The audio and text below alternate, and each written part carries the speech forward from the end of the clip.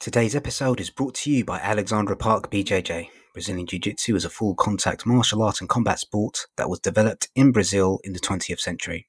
With roots in Judo and Japanese Jiu-Jitsu, has been developed and refined into a unique grappling art with the aim to allow a smaller and weaker individual to beat a bigger and stronger opponent with the application of proper technique.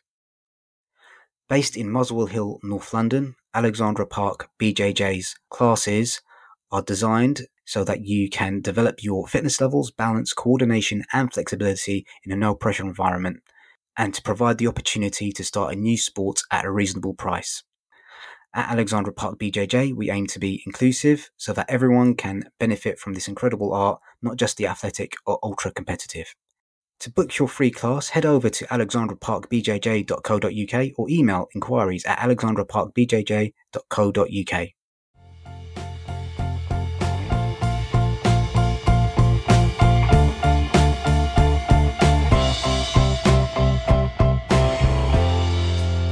Welcome to Audiobookish, an audiobook review and discussion podcast looking at audiobooks both big and small, as well as radio plays, narrative podcasts, anything audiobook-ish. This podcast may contain spoilers, rants, curse words, mispronunciations of names and places, and more.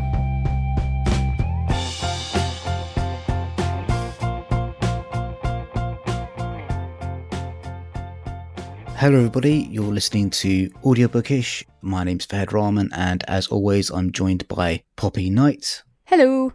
And today we will be discussing Leo Moon, the Aries Billionaire by Rachel Wells and Jessica Adams. And I'll read out the blurb for this one.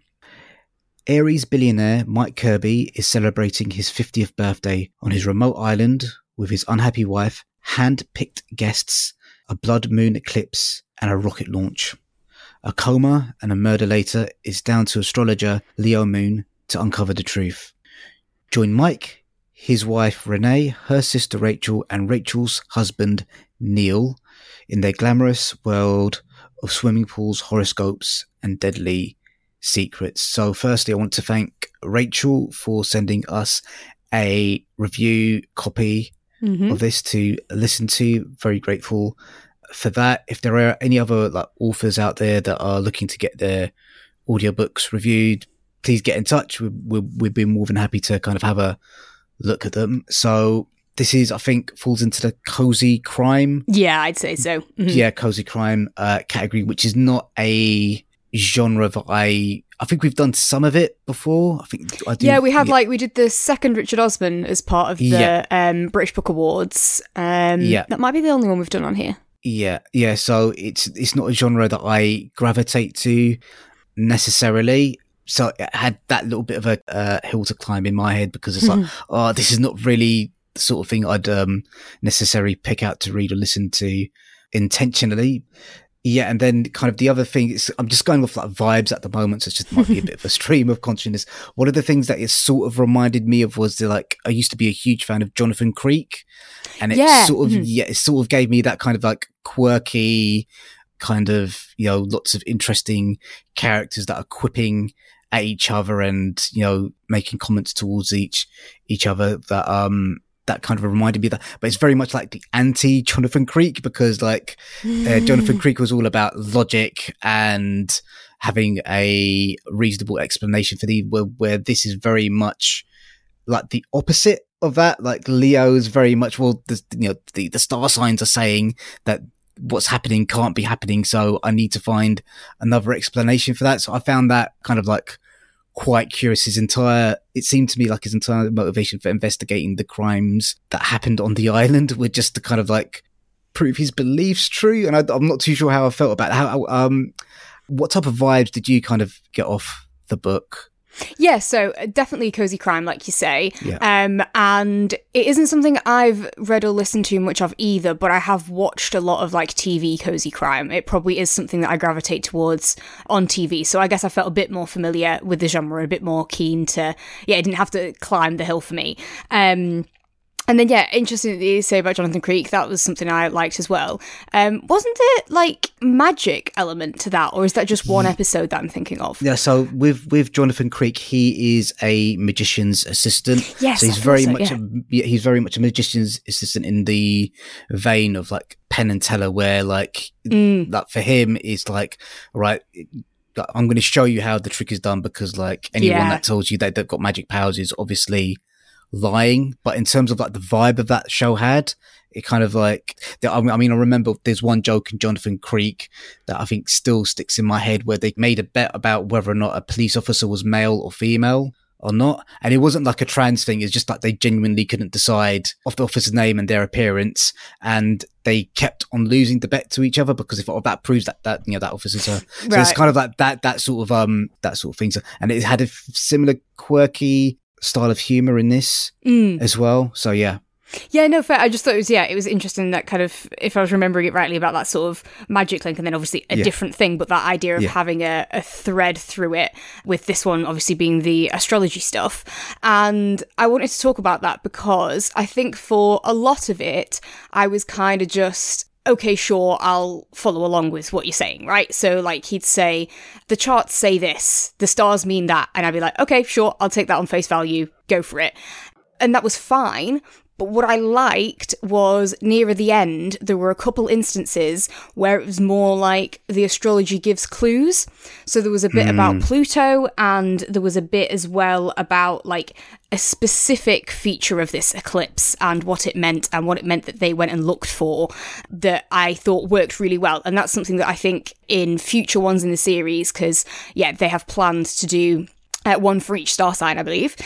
I would like that to be in there even more, you know, so that the listener, and certainly the listener who doesn't know astrology very well, but I think even if you did, there was a lot where it was just kind of like, the charts say this, and you go, okay, without you having the charts. I think even if you know, you wouldn't know, kind of thing. But yeah, that's something that I'd like more of in the other ones, where it's like, we can follow the clue of, you know, this planet, this star, this meaning of this astrological event is sending the investigation in this direction or in that direction and stuff. So I quite liked those. What did you think about that?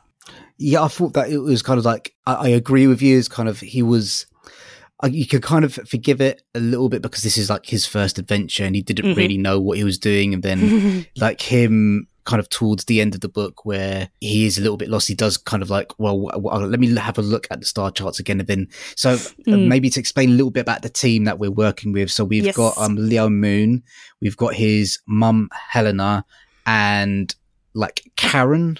And I'm not, how would you describe like Karen's relationship with like Helen and Leo? Is it just like Leo's friends? Yeah, she's Leo's friend. Yeah. A journalist from America. Yeah. And they're invited to this island because Helena is the, I always going to get in trouble. Is it the astrology? Yes, that's the astronomy is the science, isn't it?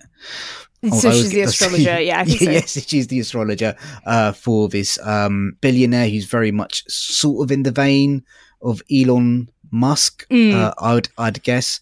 And they turn up to this island as part of these birthday plans and this rocket launch. And yeah, their chemistry's kind of quite interesting. But yeah, like his reliance on the star signs kind of really stems from like him going back to his mum and his mum saying like, you need to look at this again, and then kind of getting hints from his mum, because his mum's very sort of passive in the story. She's kind of like, how would you describe his mum's character? Actually, I think that's kind of like a interesting take, because she's very like, kind of, if I was like casting her to have maybe someone like Dame Maggie Smith in that sort of role, she gives up very much that much of that sort of energy. I don't know how to describe. I certainly don't know what like specific words I could put to her. But maybe she has kind of a bit of a Nanny Ogg kind of character about her. Something like that. She's kind of quite eccentric, but also can be quite serious at times. They make quite a lot of her being into toy boys and enjoying having fun. But then also she does want, well, she doesn't necessarily want to get the job done. She wants the job to get done, and she's happy for Leo to do it. And she's kind of judgy for other characters. So especially there's Mystic Marjorie, who instead of looking at astrology, consults the spirits, and she's very disparaging towards her and quite judgy and stuff. So she's an interesting character. And I think one of the notes that I had down here was that I think those 3 core characters, there's a lot of scope for them in future books. You know, We've been introduced to them, we've been introduced to them well, their characters have been well established, even if I can't put it into good words to describe them. And yeah, I think there's a lot of space for them to be involved in more adventures, for their relationships to change, for their dynamics to change, for their characters to develop, just all sorts of things that I think there's a lot that you can take from those 3.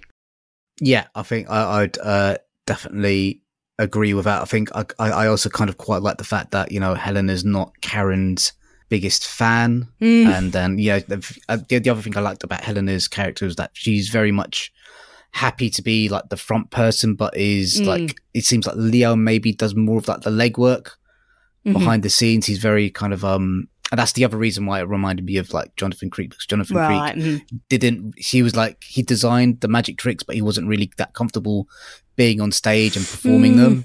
So I think that's very similar to kind of like Leo's character. He seems to be a little bit reluctant to be front and center stage. Yeah, good. I did want to briefly touch on Helena's relationship with Marjorie, who is the ghost whisperer, I guess we could kind of say. And I just found it hilarious that as someone who's maybe a bit skeptical about these things, that these 2 branches of what I would consider like nonsense look down on each other. So I felt that as kind of like, no, ghosts are kind of like, you know, obviously Marjorie isn't effective in her kind of like her use of like tapping into the spirit world, but, you know, and Helena and Leo are effective with their use of star signs. But I did find that kind of quite funny that these 2 branches of like nonsense kind of like were a little bit at war. Yeah, it's kind of like, it reminded me of, there's bits in Ghosts, you know, the BBC show, where the ghosts are like, imagine believing in ghosts, that's ridiculous. And it's like, yeah, but we are real. So I like, it's a similar kind of joke there that comes across well in this. It's quite fun. Yeah. So I need to make a little bit of confession with my review. Okay. I may have fell asleep during my listening of this on Sunday evening. I just put the audiobook down and just kind of like, I might have fallen asleep for a little bit. So there might have been some details that I missed out in terms of like the of like the murder mystery side of things. But I think I did catch the general gist. In terms of how the mystery was set out, how effective and engaging do you think that was? Yeah, I thought it was quite good, actually. I definitely did find myself drawn in. In fact, I have written down here, found myself drawn in by the mystery. So I don't think I necessarily was like right from the off. I think I needed to warm up into it. But once it got to the meatier stuff of the plot, I did find myself going, oh, what happened there? What was that character doing at that point? Where are we going to go next? Stuff like that, and the twists. I think that was quite good. What about you? Yeah, I think it was quite well plotted, just in terms of like the timing in which each twist and turn happened in the plot. Is kind of you think it's going one way, then an event happens that turns everything around, and then you think it's going another way, then an event happens that turns everything out, or a character says something, or someone goes missing, or a piece of evidence is found. I felt all that was generally well put together. And I thought in terms of like the other, I think the plotting is probably comparable to the other cozy crime thing we read with Richard Osman. Both of those are kind of quite similar in the way how well that they were plotted, I guess. Cool, fair enough. Yeah. I wanted to say, while we're kind of on writing, I did have a slight criticism about the writing style. Just because there are a lot of characters in this. You know, you've got these 3 core ones. We've already said about Mystic Marjorie. That's before you even get into, you know, Mike, Neil, Renee, Rachel, Susie, Alice. You know, there's a lot of people. Yes. And that's fair enough, and I can understand as well how that then causes a challenge. But what I did find is that so much of the book is just lists of said Leo, said Marjorie, then Leo went and stood over there, and Marjorie did this, and then Helena did that, and it was so much of name, action, or dialogue, said name. Or reacted, No, exactly. So I didn't quite like that as much. That it felt quite repetitive. It wasn't as nice a flow as I would hope it would be. So that is a bit of a criticism on the writing style. It sort of seemed a bit like these were sort of, if this were a visual medium, then you would see those actions happen, or you would see who was speaking and you wouldn't need them and they would work that way. But in this case, it's kind of like those stage directions of the screenplay have been read out, and I didn't really love that. And especially I think with this being, for audio, that a lot of the saids could have been cut out, and that might have been better, like, especially because the character voices are all so distinct. Yeah.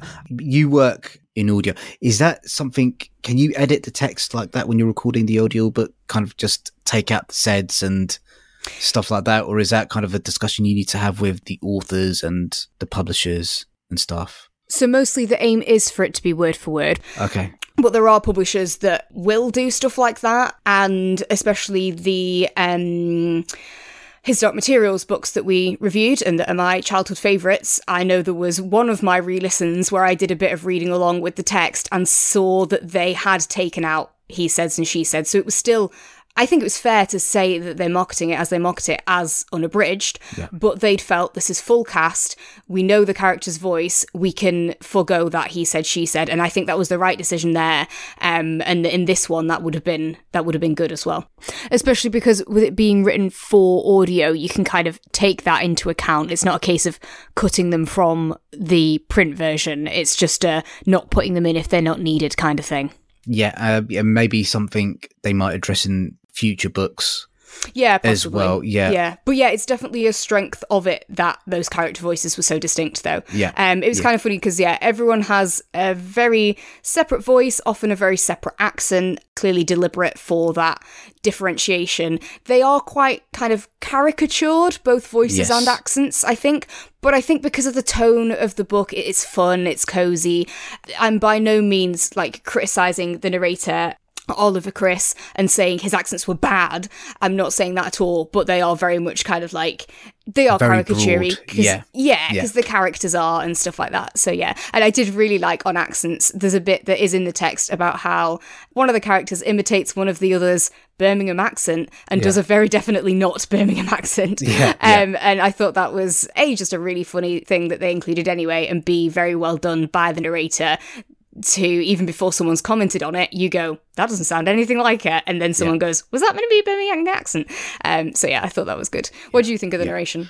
I thought the narration was pretty good overall. Again, this is very much a me thing. His narrating voice did remind me of a character in a cartoon that I used to watch. So whenever he was saying something, that kept on bringing me out of the audiobook listening experience. And that's not his fault. That's just my brain making weird connections to stuff. And you do bring your own baggage to things. But I thought he did a really great job of capturing the tone of the text. Yeah, I think so as well.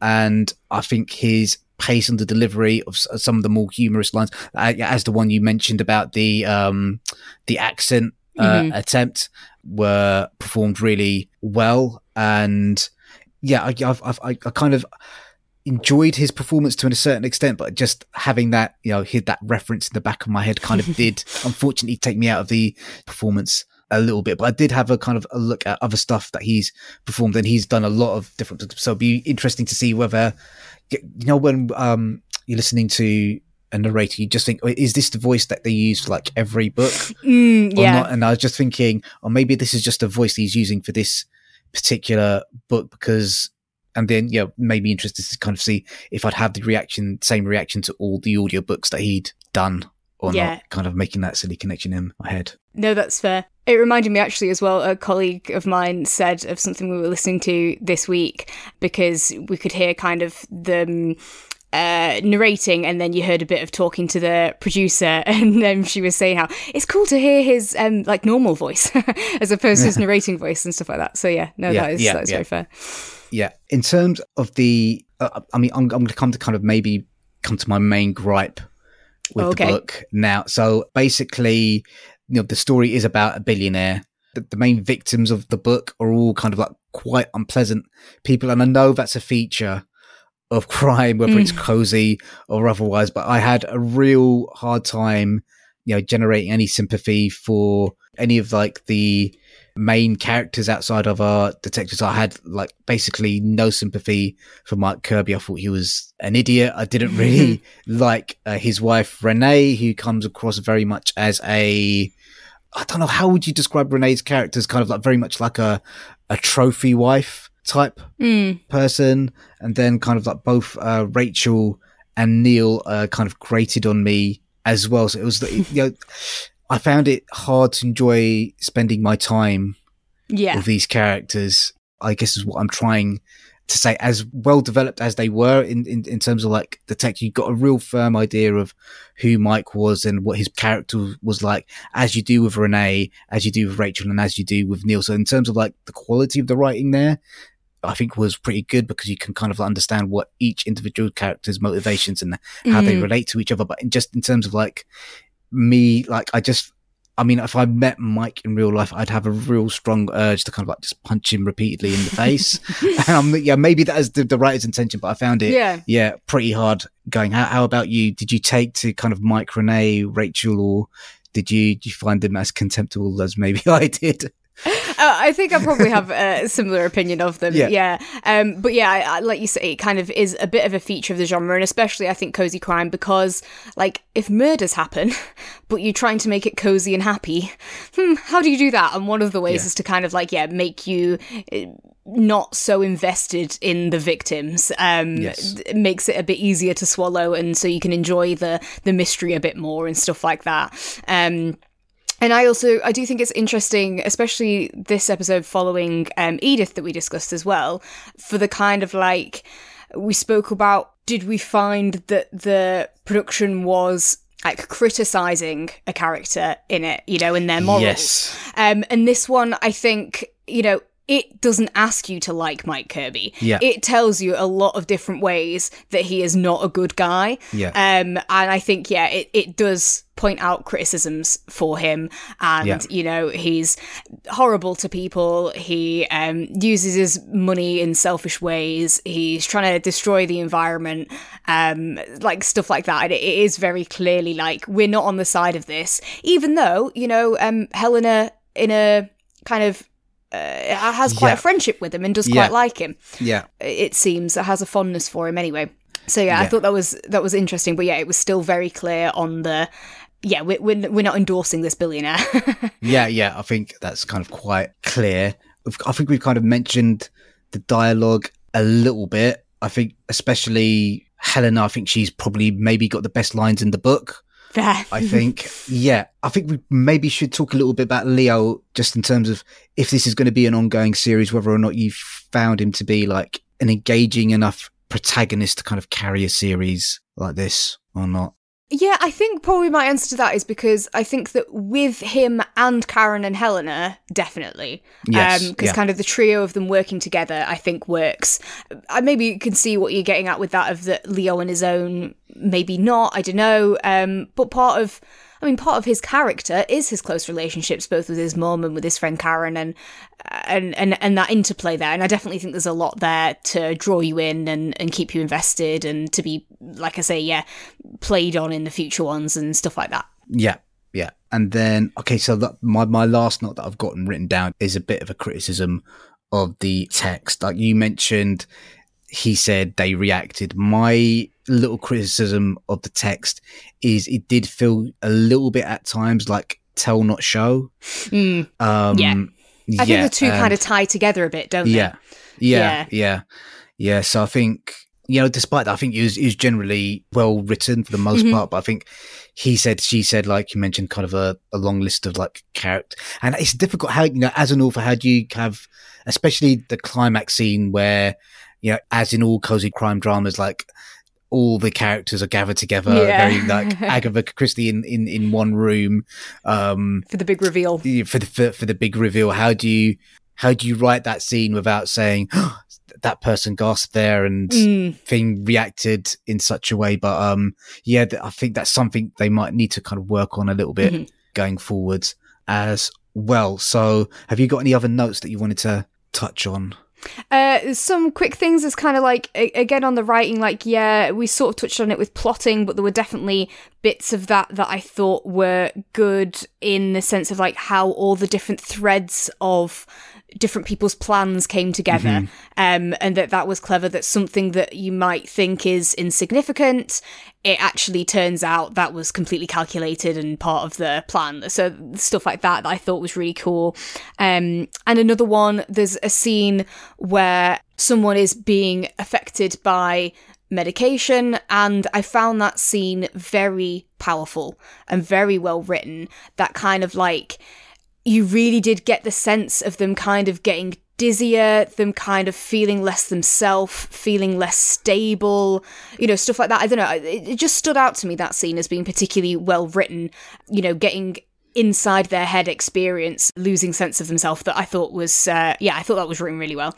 And then another good one on the performance, but obviously kind of tied with the writing, I would have thought, was when Marjorie is drunk and there's hiccups in there. Yes, I enjoyed that in the audio. I thought that worked quite well as well. Yeah, I think that was kind of quite clever how he managed to kind of incorporate that into his performance as well. So yeah, I think we've probably come to our recommendations. Then how do you feel about this book kind of like generally, and would you recommend it to people? Yeah, I think I would recommend it. I thought it was good. Certainly if you like your cozy crimes, then I think give it a go. If you have an interest in astrology, give it a go. Even if you don't, I think you can find it interesting. And yeah, the different characters are good. The performances, the performance, but just because I was thinking of all the different characters. But the performance was really good. I thought it was a good production, and yeah, a compelling mystery in there. So yeah, I think I would recommend. Yeah, I feel bad for saying this, but it just wasn't for me. Unfortunately, I think it's quite telling that I did maybe perhaps fall asleep for a section of the book, and I don't usually do that when I'm listening to, even when I'm lying down. I usually am able to stay awake. Yeah, I think it almost went over that hill where, I mentioned at the start, kind of like, this is not a genre that I normally engage with, and it didn't quite get over that barrier.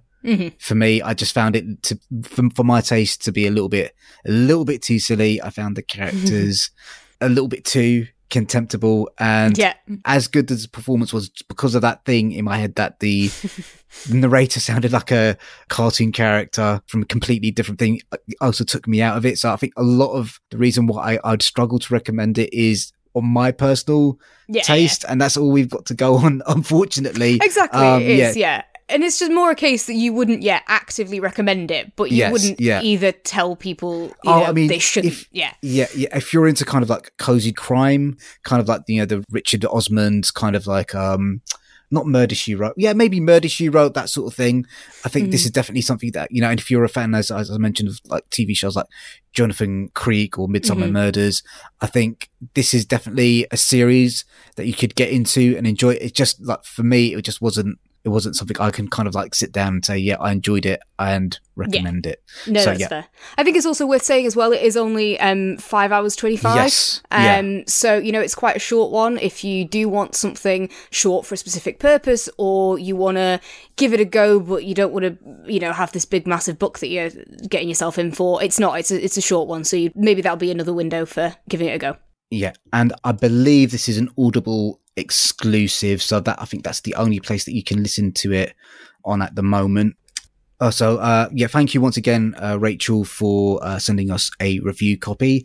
Just a small announcement that we're going to make at the end of the podcast. We're going to be moving our regular episodes to Wednesdays.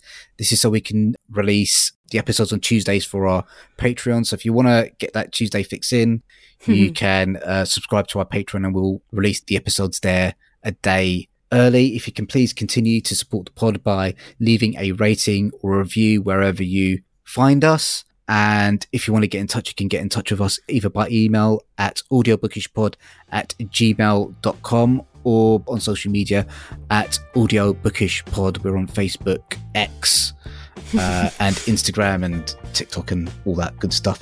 So I think that's it. Thank you very much, guys. Let's say bye. Bye. Bye.